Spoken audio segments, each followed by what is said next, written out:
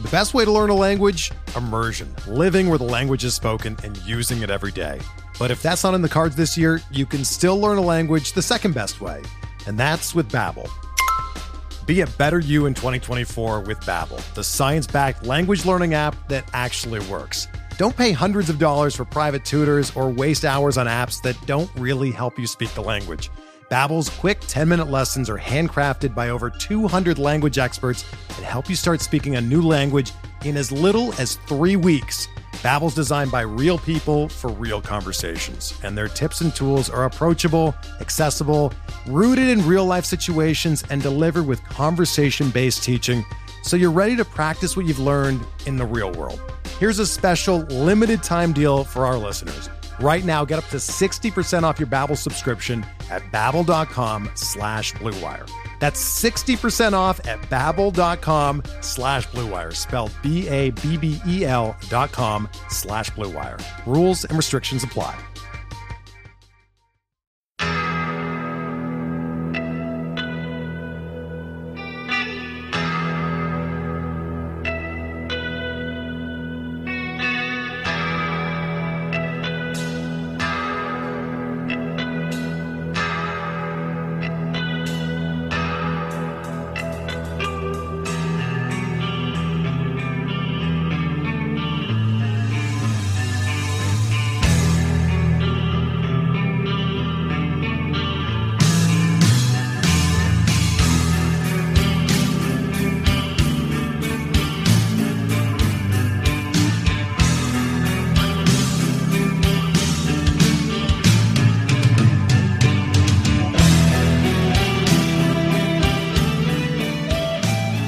And welcome back, everybody, to another episode of Bub and the Bloom, episode 29.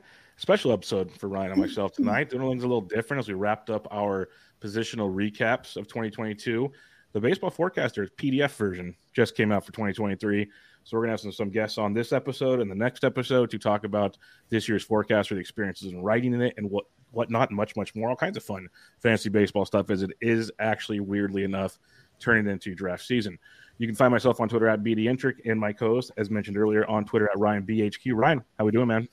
Happy December, Bubba. One week or 1 month closer to opening day as this thing comes out. Doing good. I missed you last week. It felt like a month, when we just missed 1 week of shows. So hope you had a good Thanksgiving. Hope the listeners had a great Thanksgiving. It was every year with the forecaster. I mean, our goal is to get it out, get the PDF out that day before that Thanksgiving Eve. And it's awesome to kind of not only just hit that deadline, but then to kind of see people get all excited about it when it hits inboxes Wednesday morning. So that was cool. But ready to get back into it and talk about the book. And thanks to Corbin and Jock. I mean, this is our first, at least with you and me, this is our first guest show. So I'm excited, man. And you teed him up, and we'll give the veteran the chance first here. You can find him on Twitter at Jock at HQ. Jock Thompson's been writing for many years at HQ. I'm gonna let him have the floor and tell his whole story on this. But Jock, thanks for joining us, man. It's been awesome. I've listened to you on Baseball HQ Radio. I've read your work for a long time, but you are one of the grizzled veterans, as you said, in this deal. So how are you doing? And thanks for joining us tonight. I'm doing great. It's great to be with you guys. It's been a long ride. I think I've been at this since 2004. I just, God, have you guys been live that long? Because maybe not Corbin. It's been a long time. And you're still doing it. And you're still doing it, which is it's changed a lot, obviously, and I've changed a lot, and everyone's changed a lot, and I'm doing different things now. But it's fun to be with you guys. Podcasting is a lot easier than it used to be. Yeah. My joke is, if I can figure it out, anybody can. So it's a beautiful thing. It's a lot easier. And our rookie in the forecast this year, but not a rookie when it comes to fantasy content. The dude is just crushing it in football, baseball. He's all over the place. Many, many, many places. You can find him on Twitter, though, at Corbin_Young21. Corbin Young, how we doing, my man? What's up? Yeah, thanks for having me. Yeah, we were just talking earlier. Just got a bunch of snow. It's a little unusual for here, but it's all good. Other than that, it's all good. And yeah, glad to be able to contribute to the site and the forecast for the first time this year. So So we're going to kind of go back and forth and compare perspectives on the two. We're going to start with you, Corbin, on this one. Like you said, your first year is writing at HQ. You were doing some awesome work. I think it almost felt like our work came out on the same day every day or something, but each week. But you were just doing awesome columns over there at HQ. You're doing the forecaster this year. So digging into the HQ format of the world and all the writings, how was the first year experience between just the regular articles and even the forecaster? That's our main topic tonight. Yeah, it was a little different. I kind of dug the idea of the Facts and Flukes column and stuff of like looking into, 5 players or whatever and looking at the skills and whether it's real or whatever. But it definitely, taught me to kind of fine tune my process. Sometimes I get a little too wordy or, like digging too deep into something that might not be relevant or something. And so, just kind of getting some of that feedback and being like, all right, well, and I kind of like the format of just like pulling into bullet points and, as a reader, like I like kind of looking at things like that, just kind of, breaking things down like that instead of the long paragraphs or whatever. But no, I mean, it's a good team over there. Steven and the rest of the editors there just kind of help through that process and give me feedback and everything. Just makes it easy. So, It's funny you say that because that's one thing I've told Ryan so many times about just doing the matchups column. I said one thing I love about it, because you and I have written it many places, is the format. It's just like, keep it simple, like follow the format, do these things because it makes writing it more fun, it felt like to me. And so it's interesting hearing you say that for a different column, but similar concept at HQ. How was the forecaster though? How was that? You had to deal with a very tough editor, and I know that was a tough deal. So how did that go for you? Yeah. So, I mean, it kind of started, like Brennan Ray sent me that email of like, hey, you want to try this out? And I was like, yeah, sure. I mean, I really didn't know what I was getting myself into. It was just like, sounds like a cool thing to do and let's do it. So, I mean, even before Ryan, I went back and forth a little bit with Brandon for some trial stuff and try to see if I was even ready for this task. But yeah, like I said, Facts and Flukes already pares down my process, and this really had to pare it down even more, right? It's like 3 sentences, and it's like that was kind of hard for me to be honest, just towards the process writing wise. But like I said, Brandon helped with that kind of that trial process, and Ryan as well, just kind of just feedback back and forth. I know they're spending probably more time than I am on some of the feedback and comments and stuff, which is helpful, and just kind of hopefully making that next copy or next edit a little smoother. But yeah, I mean, it was pretty smooth. Just like with anything, just takes a little learning here and there. But Ryan gave a good detailed process of what to expect, and that made it pretty smooth. And just I could reach out to him anytime of anything, and he just gets back in a reasonable time frame, and so it was all good. Yeah. No hiccups, at least I think, but maybe there are more on his end. Yeah, no hiccups that you think of, Corbin, but really behind it. No, I'm kidding. You did a great job. I remember the forecaster is how I got into fantasy baseball. I mean, in general, in terms of writing, and I think this was like 07, 08. So, Jock, you were still writing for the forecaster back then, but that's basically what got me hooked onto HQ and then ultimately writing for HQ. And I remember, like, similar to you, Corbin, when you got the email, it's like, all right, I'm a little nervous because like this is the Bible, and this is 3 sentences to sum up a player, and it's not easy at all to get, I don't know, I guess 55 words, and be able to tell a story of a player, what they did in 2022, right, for this year's book, and what it means for next year. So, very difficult stuff. But the one thing I will say, like with you, Corbin, like you definitely worked very hard at it. I know I probably, and again, I remember this my first time I was writing. My first box was Chris Carter. I remember this. I remember this like it was yesterday. I was working with Brandon Cruz, who's one of the editors, my editor at the time. And Brandon was nice about it. I sent in my box, and he was like, this maybe a day or two passed. He got the email back to him. He was like, this looks pretty good. I have some feedback. And it was like, boom. It was like pages and pages of notes and things to change and all that sort of stuff. So definitely a big learning curve with it. Well, Jock, that's never happened to you in your time at HQ, I'm assuming. So it pretty much has. It happened, and this is before Ryan's time. It happened for the first 4 years. Hershey pretty much taught me how to write. Really, I mean, I was a decent writer, but this is a whole different thing. Writing for the forecaster. And yeah, you don't have a lot of time. You don't have a lot of space to write the box. Ryan, you said I've been writing the forecaster, I think, since 2008. The oldest forecaster I have in my house is 2010, and I was in there, so at least I know that I was writing back then. So it's been at least 14, 15 years. And Corbin, it gets easier. Trust me, it does. The first 5-6 years, This is my first one. I've got it here. So for the live audience, for the video audience, this is the one that got me hooked. 2008. So that's awesome. But Ron's on the back. He's got like non-gray hair. Yeah, wow. And then Jock is in the butt. So yeah, I keep these things with me too. Yeah, the editing makes it just so much easier. Brent has been my editor from the get-go, and I've developed a rapport and obviously a friendship with him over the years. His return stuff. Some days I'll do a clean page. Some days I won't do a clean page at all. But all of the comments that he makes usually are spot on. So they're well received, and it's become a lot easier over the past 4 or 5 years. Yeah, Brent's a great editor. He was the one that started editing my stuff out the gate, and I've had many editors, and his was one of the most like good feedback that didn't make you kind of get angry at things. It was easy to like, okay, that makes sense. Yes, we can do this. Okay, that's good. Okay, he's very, very good. Like you said, of like wording it the right way and making like it makes sense yet not make you feel like a complete idiot at the same time. So it's a very that's a tough skill for editors because they're looking at a bunch of stuff all the time. They're just probably fed up with all of it, and Brent does a very good job with that. So yeah, that's awesome in that regard. Jock, for you. You said you've been with HQ for quite some time. You've been doing the forecaster. Ryan says since 2008 in the book he has there. How has the process evolved for you over all this time? Because that's one thing that I know we've kind of said already. I enjoy the same voices in so many things because you kind of get to know the person through their writing, which is great. But then again, you guys also said in the forecaster, it's like 3 sentences. So you can't really get your voice out too much. It's kind of a go-to thing. So how has the process evolved for you throughout time, especially heading into 2023 now?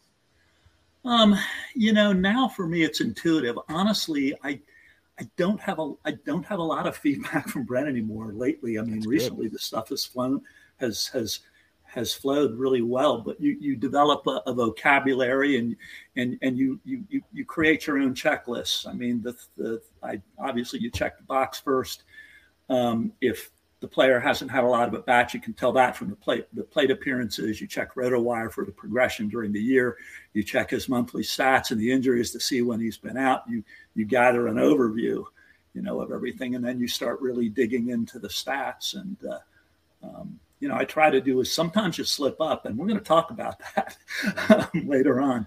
But it's an interesting process, and it's pretty consistent with most of the boxes, but the stats will tell you where to go and all as well.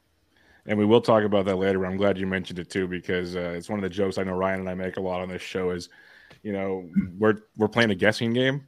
So like, just, we're doing our best to give you the best guess is what it comes down to. So, and when you're writing as many players as you're writing up and Corbin's writing up and Ryan's writing up, you're not going to get them all right. That's for darn sure. So it's just like the process of it all. And that's very, very funny the way you mentioned that one. I'll ask you this one, Jock. You mentioned how it's evolved and it's come kind of a system for you now.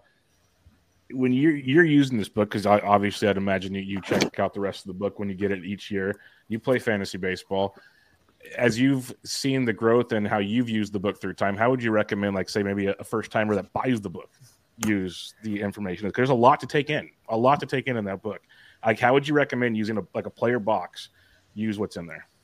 Yeah, there is, and I may not be the best person to ask that question too, primarily because I don't think I play in as many leagues as the average fantasy player does, and the average fantasy player is playing in different types of leagues, and some are start from scratch, and some are keeper. I play in a few keeper leagues. I've done the past couple of years the Tout Wars draft and hold leagues. But I think it really depends on your playing style, what you're playing, and when you're playing. I mean, I normally don't start even thinking about my drafts until February. I look at the book when it comes out. I look just to look for players that I know nothing about, that haven't been on my teams, that I didn't own a share of, that I need to know something about coming up. And I also look at the prospect sections as well. That's a good point. Good point. Corbin, for you, Jock talked about how his process evolved over time. He's got, like, he goes to his RotoWire, goes to all these things. For a first timer, when you already said, you like to write big things, and you kind of broke it down for Facts and Flukes, you broke it down even more for this. What was your process like to get all the info you wanted to get into a 3-sentence blurb? Yeah, I mean, it probably started like the normal way that I do things. And then, I think, and then, Ryan and, Brandon would give me feedback on like, hey, maybe, meant this, we probably wouldn't note this or something, or note this instead. And so I think that kind of helped kind of fine tune that. But yeah, normally it's just like looking at the surface stuff, any of the kind of look factors or whatever, and seeing if anything's weird from the norm, and then diving into some of the skill stuff, and again, seeing if anything's, weird or abnormal, or maybe there's an injury or something, or trying to explain some of that and just kind of look through it. Like Jock said, yeah, definitely. If there's something weird, I'll definitely go to the RotoWire blurbs and it'll be like, was this player injured around this time or before this time?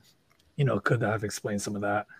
And then just kind of, projecting forward, I think is the hardest part. Is like, I think we're pretty good about this in baseball, like, because like you said, I do fantasy football. For football, it's just like, it's hard to predict, like, each week it's like, oh, how did I not know this guy was going to score 3 touchdowns? It's like, yeah. But at least with like baseball, it's like, okay, we kind of saw some skills improvement or decline or something, So I think, just kind of projecting forward and not, expecting the exact same thing, or not expecting something to just magically happen. So, but yeah, in terms of the process for the forecaster, it was definitely obviously more condensed, right? It was just like, I might look at like 20 stats, but maybe I should really be paring it down to 5 or something, or noting like just specific ones that are really notable.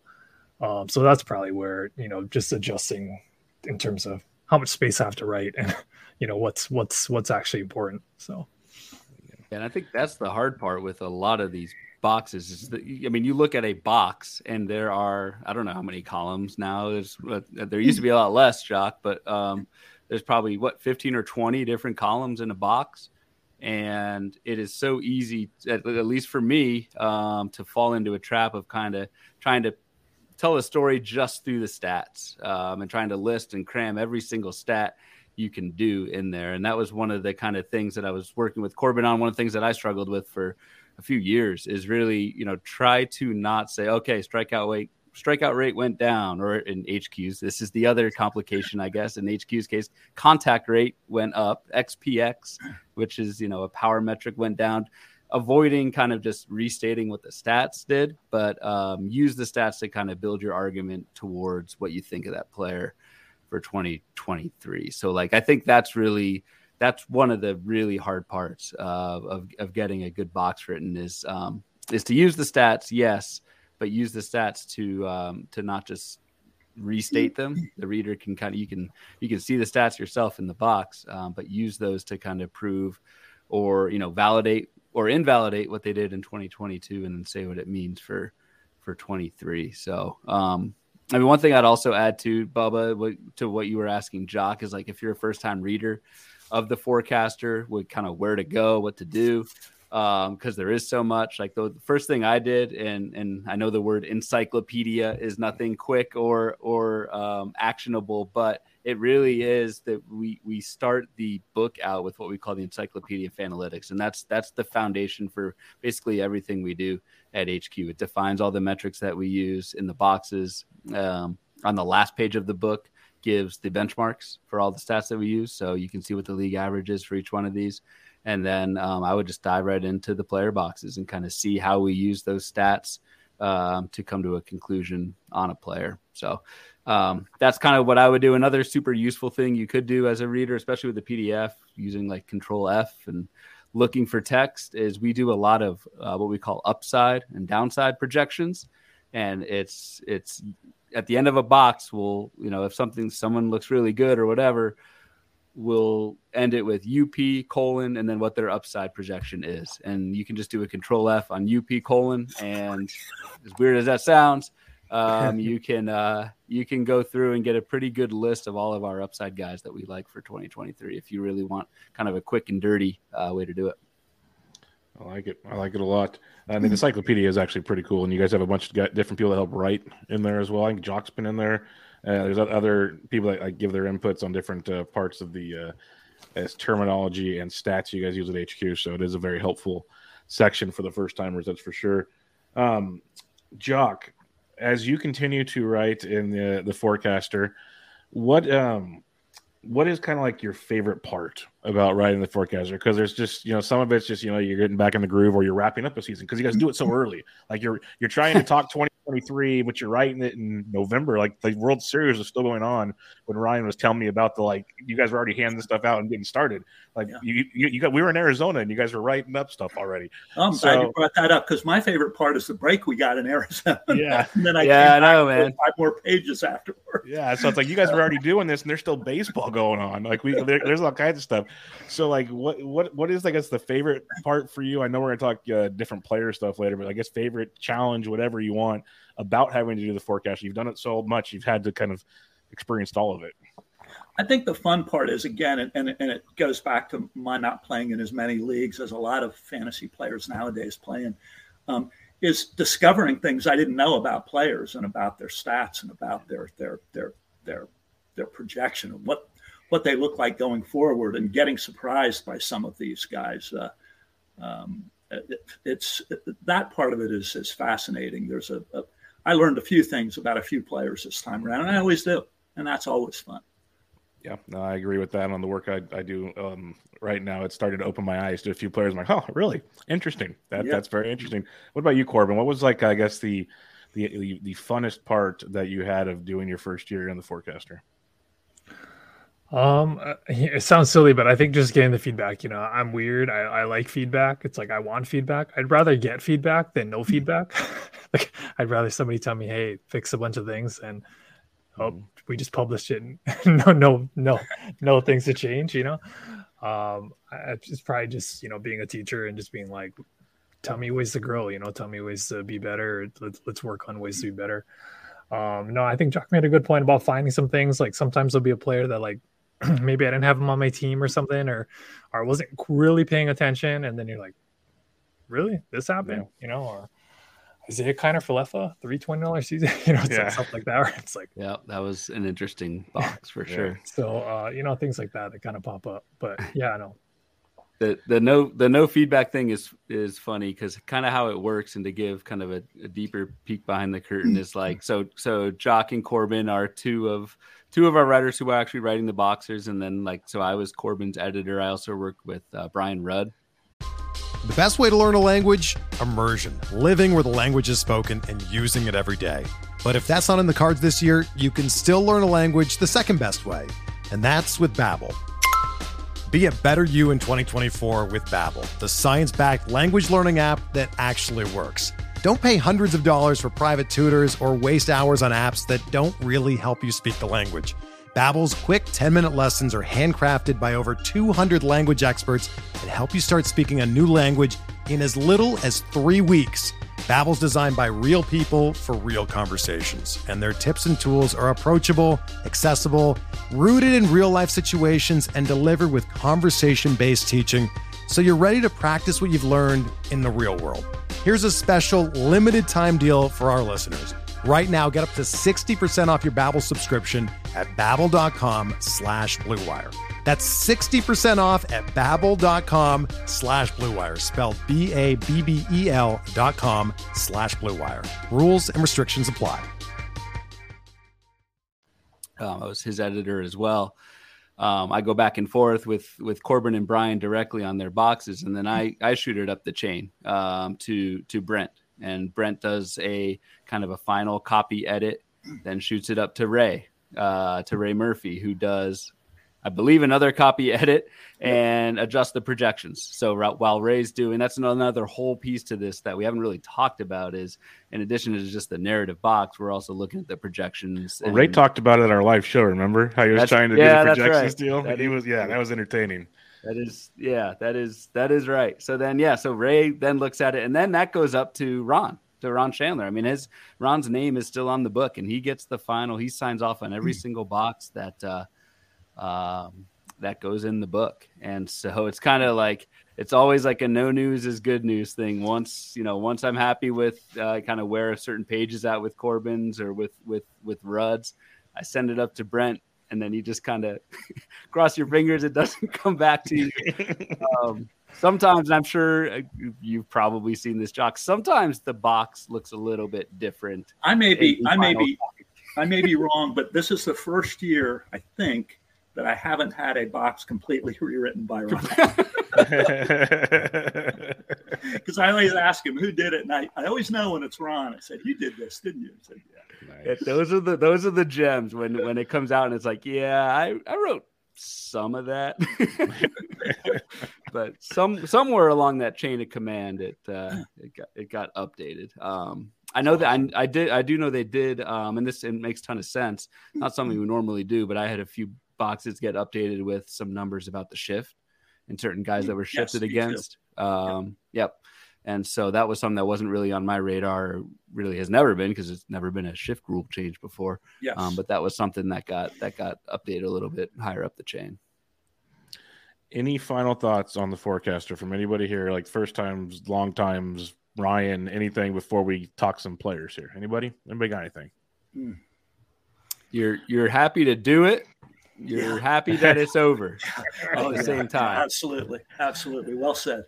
Perfect. Well, let's talk some players. Like I said at the beginning, I picked 3 players from each of the pages they wrote up, and if we got more to talk about, I know some listener questions will probably cover some more as well. But these are kind of 3 names that have been talked about quite a bit, or I know we've talked about them on other shows, trying to like scratching our head and kind of curious about 2023 on these guys. So we're going to go to the gentleman that wrote these boxes and get their thoughts on what they're seeing here. And we'll start with Corbin here. And one of the players that he had the pleasure of writing up, well, I assume pleasure of writing up, was one Josh Young. And this is a name that I know Ryan talked about at First Pitch Arizona. He was mentioning a few different talks there. Was supposed to miss all of 2022, then came back and played close to a month to finish the season, maybe a little over a month. And there's some high expectations at one point. The production probably wasn't as great, but maybe there's more to see there. So, Corbin, when you wrote up Josh, what did you see? Is there something to be optimistic for in 2023, or is there still some concerns there? Yeah, I mean, it's a mix of some concerns. Obviously the shoulder surgery in February is something that I don't want to say discounting, but I'm kind of like, taking into account when I'm like thinking about like him coming back towards the end of the season and what that looked like. I mean, the strikeout rate was a little ridiculous to stomach there, and the batting average, along with that. But I mean, he's definitely flashed that raw power, right? He's got some elite power skills in the minors and stuff. Just looking at the track record in the minors, like I'm gonna hope that the strikeout rate is going to be that bad, and so.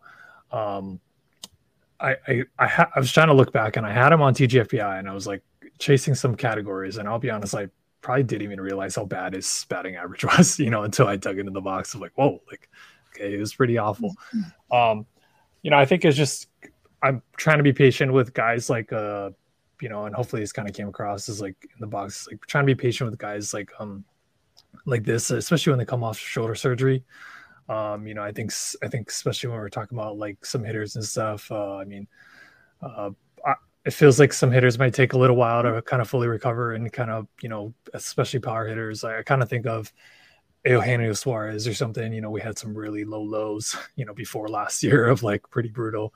Not that it's going to be the same case kind of thing, but I do like Josh Young is kind of like a sleeper heading into 2023.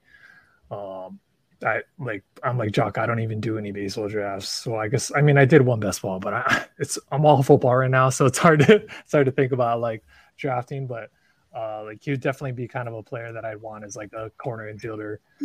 Probably not my starting third baseman, unless I've got somebody that's like pretty secure there, right there. But somebody I'm definitely liking. But probably got to eat some poor production at the start. Yeah. Yeah, no the doubt interesting thing with Young's box, just real quick, Bubba, is like, because we were going back and forth, Corbin and I on it. It's one of the tougher boxes. These guys that have like just a little bit of major league experience, because what we do in the forecaster is we use what we call major league equivalents for minor league, especially the upper minors, anything above AA.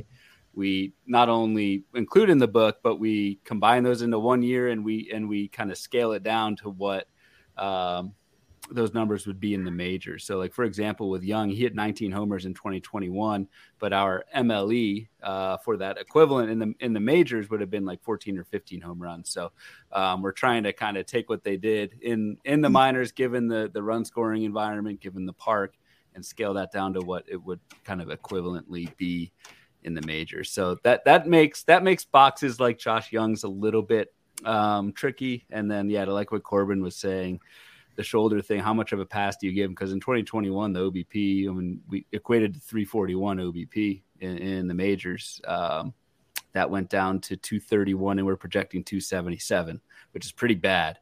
Yeah. But he did have that skill in the upper minors. And yeah, like Corbin was saying, how much of a pass do you kind of grant him for that shoulder problem? He's got an ADP of 203 right now in an NFBC 50, so people like him. That's you have to pay for him if you want him. Jock, let's go to you here on one of yours. It's a very fun name because in 2021, Cedric Mullins, the 30-30 guy, everyone loved him. Still had a good 2022. But one of the topics on Twitter lately is, wait a minute, he was platooned a lot to finish the second half of the season. And so I'm curious on what you got in this column, because I guess I didn't pay close enough. I know he didn't have the greatest second half, but I didn't know that was why as much. And that stood out like a sore thumb to me. So what do you got on Cedric Mullins? Honestly, I agree with the Twitter commentary I've seen. The thing that fools you about Mullins is he's got 600 plate appearances. So first blush, you're thinking, no, he really wasn't platooned. But the thing that I didn't catch in the Cedric Mullins box was that second half performance versus left-handers. That was way down if you look at the box. Now, the interesting thing about Mullins, obviously, like the box says, his power was soft anyway, and you're really buying the stolen bases and the contact.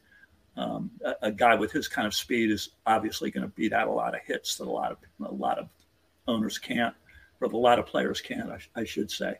But frankly, if I could do it all over again, I would have said something about the risk of him being platooned next year from the standpoint of his issues versus left-handed pitchers in the second half. There's a lot of balls in the air there.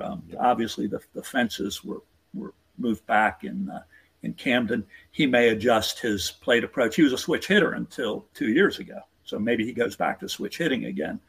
Who knows? And this is why, as a reader, you got to read all the boxes. You got to read the stats there. The second half performance versus OPS VL is really telling and all there. And I would be a little leery of him, but I'd probably still pick him as one of my top stolen base guys going into next year. Well, that's a good point, because he's going to run. We know that much. So, and that's a luxury, as we talked about many times, is definitely a luxury you want to have. But I'm with you on that, because I saw the 600 plate appearances too, and I'm like, well, okay, good, we're good, no problem. And then you start to dig in deeper, you're like, wait a minute, there are some red flags for sure. So that was definitely a shocker. When was he being platooned? Was he being platooned in September or something like that? It seemed like, because I think Jeff Zimmerman started the conversation, and some other guys jumped in. It felt like it was kind of like middle to end of August and then into September. Yeah. Okay. It was super late where it wasn't as noticeable, I guess. The Orioles were kind of out of it by then, or getting close to out of it. So they weren't in the spotlight anymore. I don't know. But when I started reading the forecaster, it was the first box I read of mine, and I kicked myself immediately. I said, why didn't you say something about that? That was dumb. But I wouldn't have noted it until I saw it on Twitter either. I'm with you. So that's the beauty of it. You can only find so much unless you just have all day like some of these guys do. Yeah. So Corbin, let's go back to you. Another fun name is Jarred Kelenic. Everyone's got the hype train for him, then he comes up and doesn't produce, and then he goes back down. He's kind of okay. Well, he went back down this last year and still was just okay. He showed signs of life, though, in September. It was September. We've seen that from many prospects, given not expanded rosters anymore. So what were your outlooks and thoughts on Jarred Kelenic, who people are still kind of thinking this might be the time, especially because he doesn't cost as much in drafts anymore? Yeah, he's another hard one. Yeah. Trying to take my Mariners bias out of this too. It's like he should have been good. He's supposed to be good. That's right. But yeah, I mean, it's just dreadful. Just everything's just awful. Like across the board. Like it's really hard to find some optimism outside of some of the small sample stuff. Power's always been there, but struggles against lefties, struggles against pretty much every pitch. Fastballs, that's a hard thing. Showed some contact rate improvements, but I want to be hopeful. I mean, like it's just like if your batting average and your OBP and every pretty much like just getting on base is going to be awful. Like he could, like, I think I put this in here, like he could buoy his value with just like some stolen bases and stuff, but it's just like it's hard to really be confident that this is the time. And and it's like his ADP fell, but what did it fall to? I was trying to look earlier. Is it like, I can show you real quick. Thought it was like 200 or 240. Right now he's 254, and NFBC 50s 12-teamers. He did better for a few weeks in September, didn't he? Yep. He played well in September. At least the second half line definitely looks better. Yeah, it's hard to look worse. I was about to say the floor was very low. He was in the basement. Yeah, I mean, go ahead, Corbin.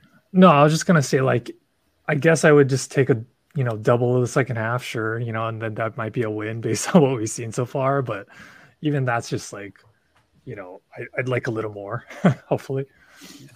Yeah. I mean, I hope the there's thing more. that stuck out with me with Kelenic is like, and I mean, going back to that theme of like, you didn't realize this is like, I mean, the homer and stolen base combo is, I mean, he had 7 homers, 5 steals, and less than 200 plate appearances last year. Like, if you prorate that out to a full season, that's a 2015 guy.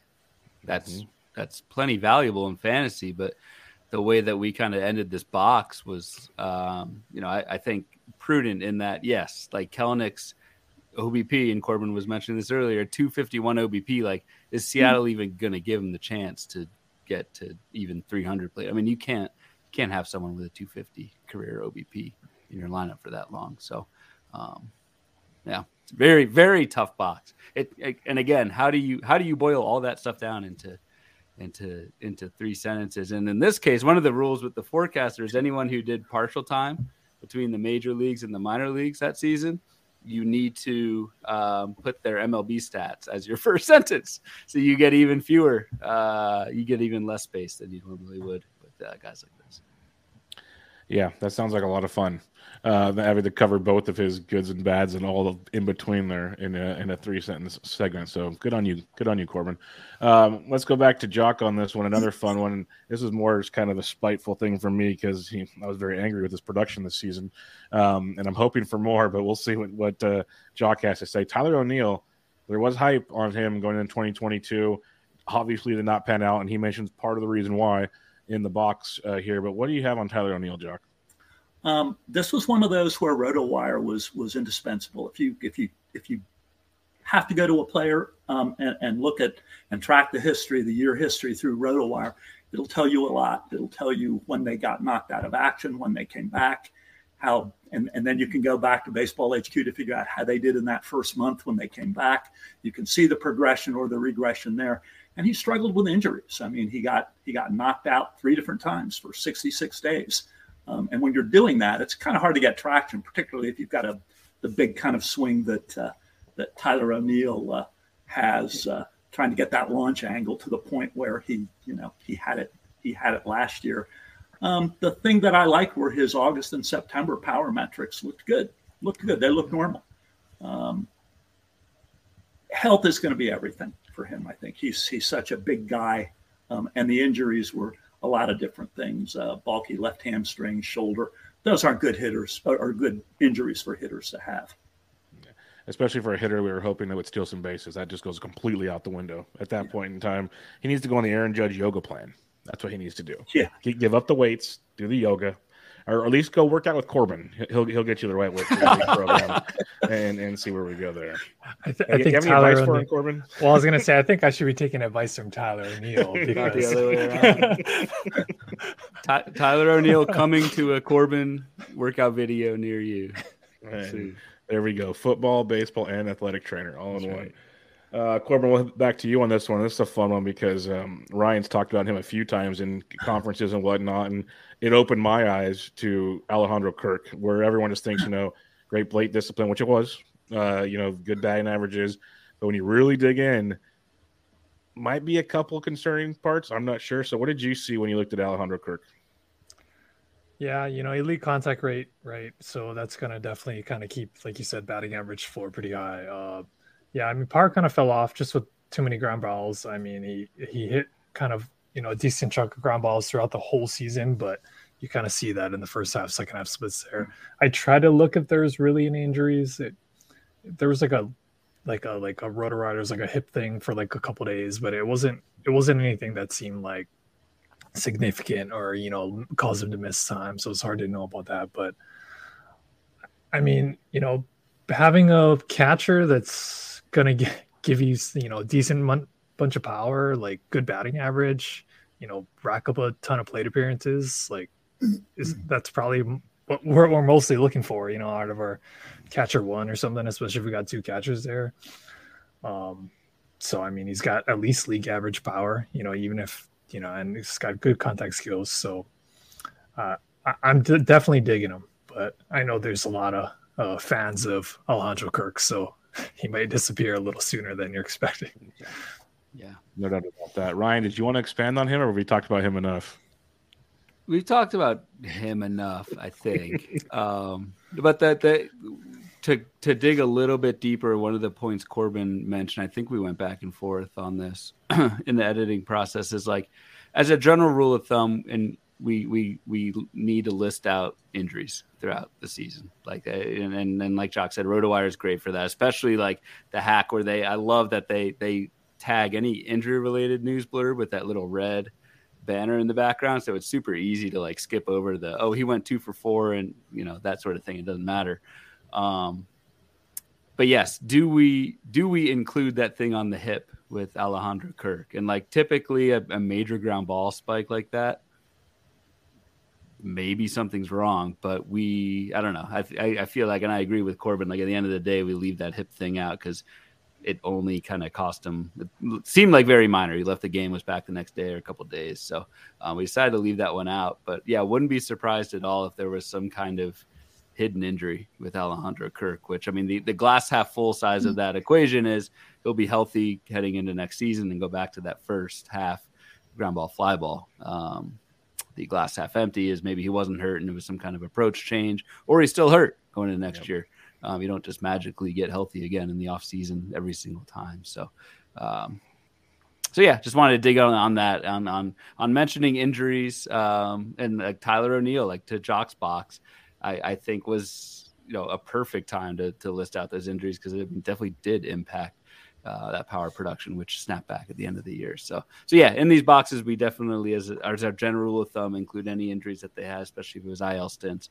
Definitely if we think it impacted the performance. Byron Buxton's a page long. How's that one go? I'm just kidding. Look up Bad joke. Had to do it. I think there was something about what did he say? He just gets a built-in red square and you just walk away type thing. No, the book's still black and white, so he doesn't get red flag. All right, last but not least here, we'll head to Jock for one more, and this is a name that's all over Twitter today on Wednesday, November 30th. Like, everyone's talking about Vinny P, the Italian breakfast himself, Vinny Pasquantino. If you're curious, follow him on Twitter. He told you what an Italian breakfast was when he was in Italy. He took a picture next to it, and he showed you. So there you go. But what do you have on Vinny Pasquantino on Jock? He's a fun name, a fun talent. We've seen the good with him, but some people think the sky's the limit. So what are you thinking when you see him? Yeah, that's kind of what I said too, in the write-up. I didn't see, aside from maybe not many home runs. You look at a rookie who's making his debut and feeling his way around, and the plate skills are just great.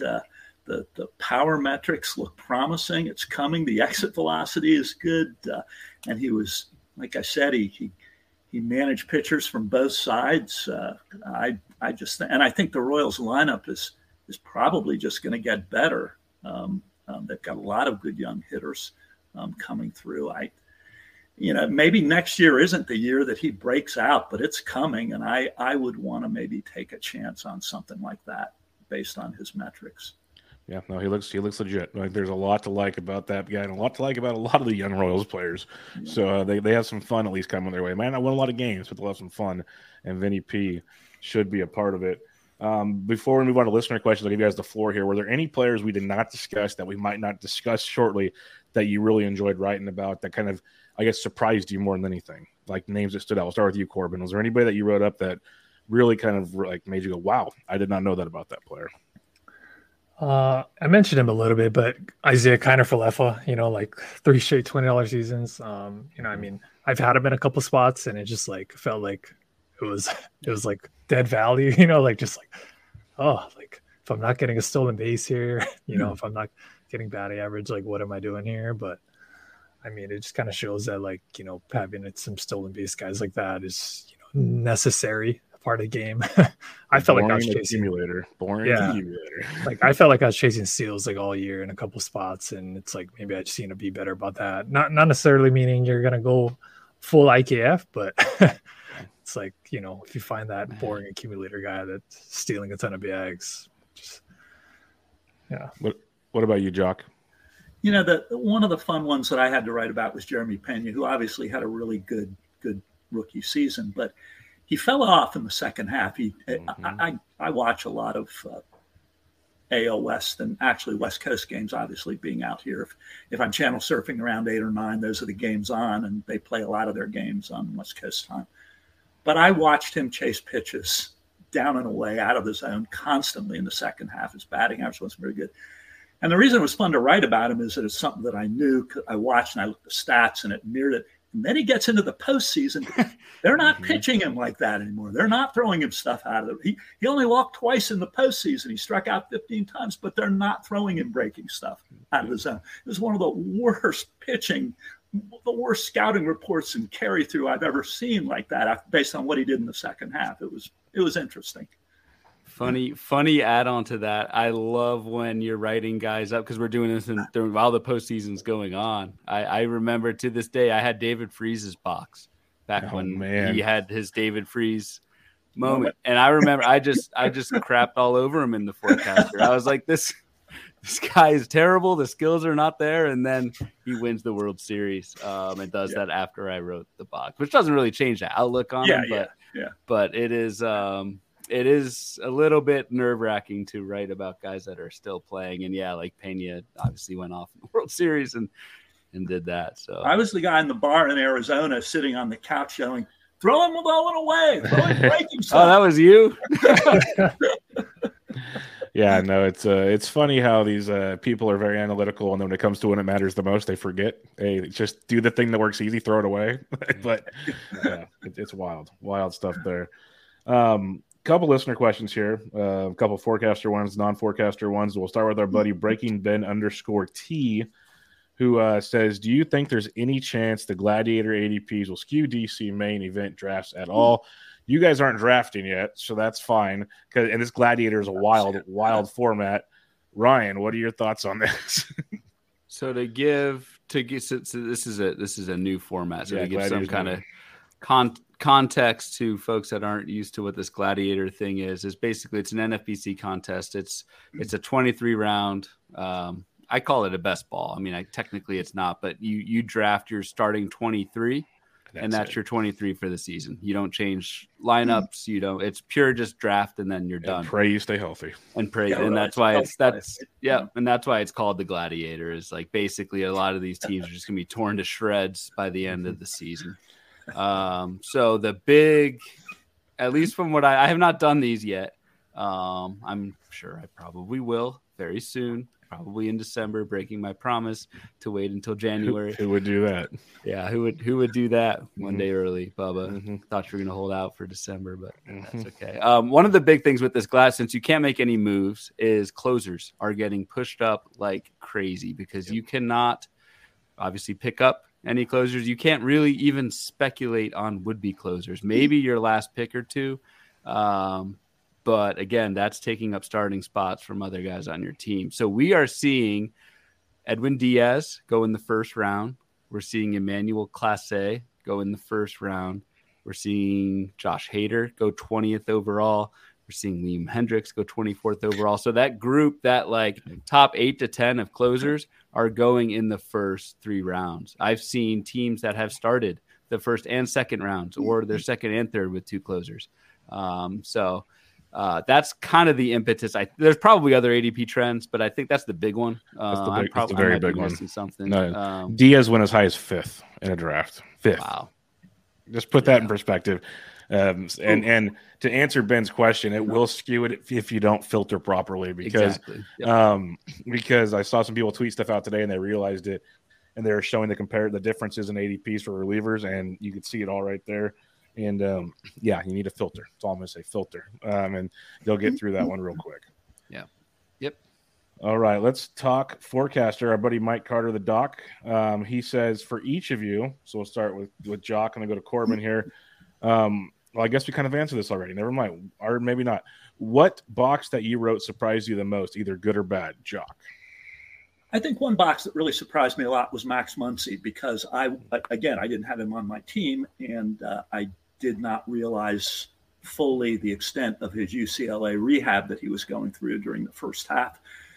That really, if again, you go through the RotoWire injury page and you look at the fact that he was out with elbow inflammation in May and you look at that low batting average and then you look at those power metrics and you look at when all this stuff started to come together and perk up just a little bit, you realize he may not have been quite as bad as he's probably better than he was last year without an injury. I should have known something was up because the Dodgers re-signed him in August, but obviously not being on my team, I wasn't worried about Max Muncy at then. But that's the nice thing about the forecaster. You get in, you dig. I like Max Muncy for next year if he stays healthy. Yeah, I'm starting to kind of buy into that with you. Corbin, what do you got for us as a surprise for you?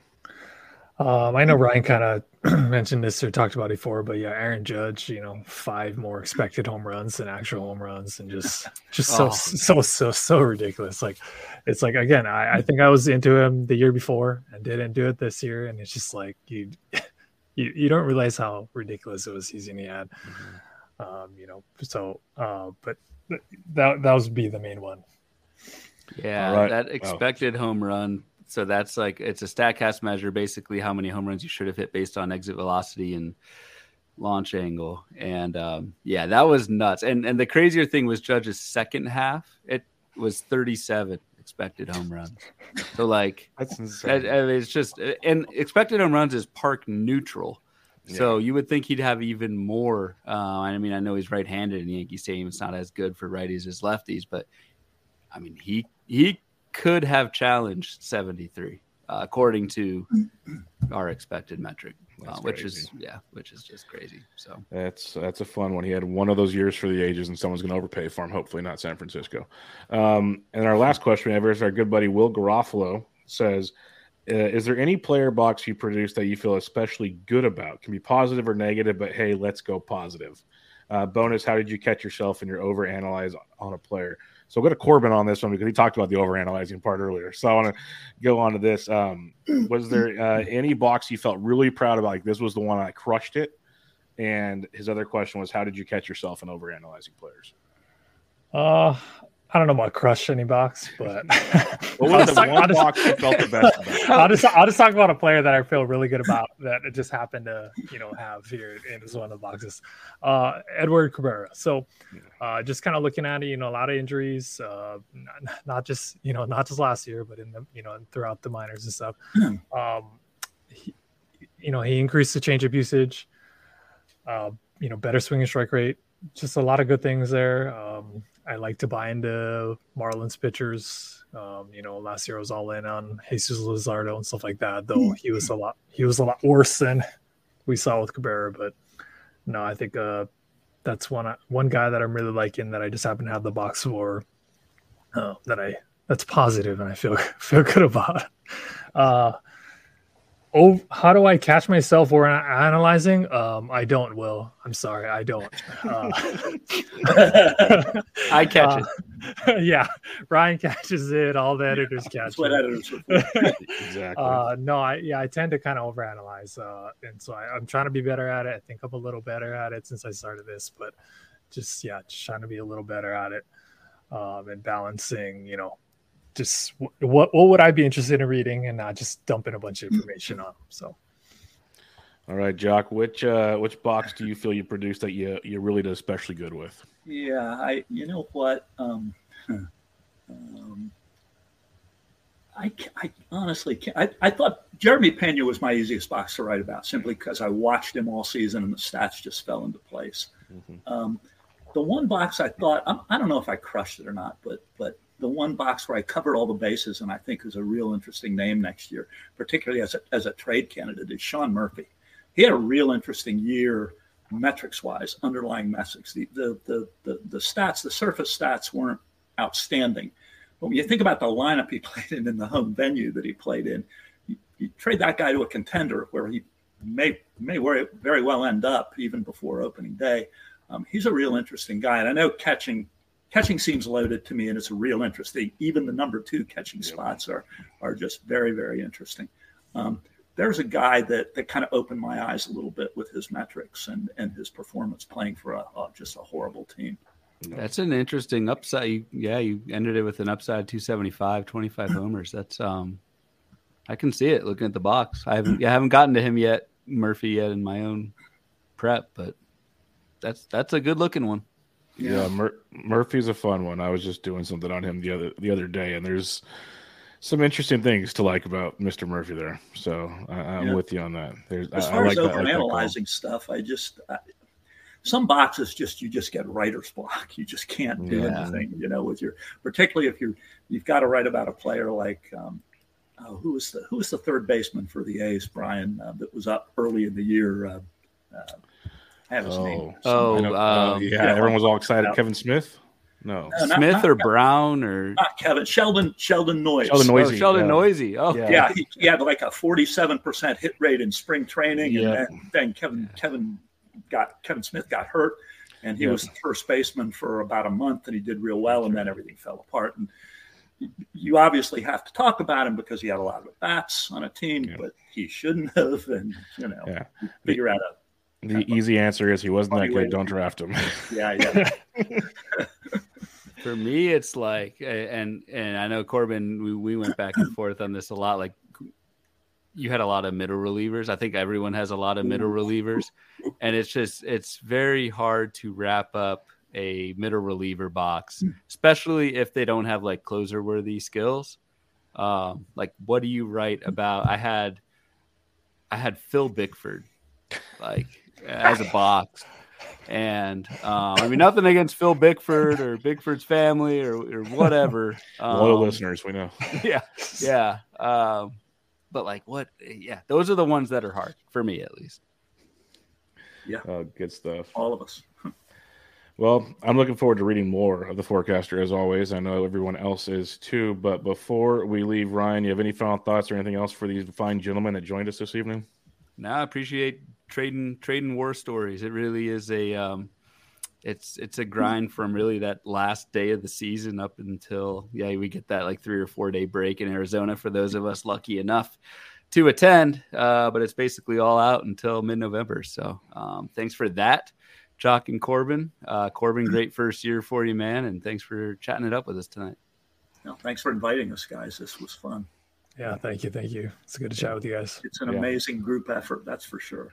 Yeah, you guys do a heck of a group effort. Is definitely a great way to put it, because it is a big group that makes that thing happen, come to fruition. So for those of you that haven't checked it out yet, Well, then you haven't listened to the show now because we talk about it all the time. But go get your forecaster, Baseball HQ.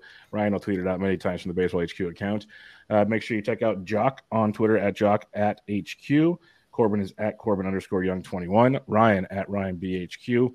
And I'm at BD Entrick. And until next time, thanks for listening to another episode of Bubba and the Bloom. Catch you guys later.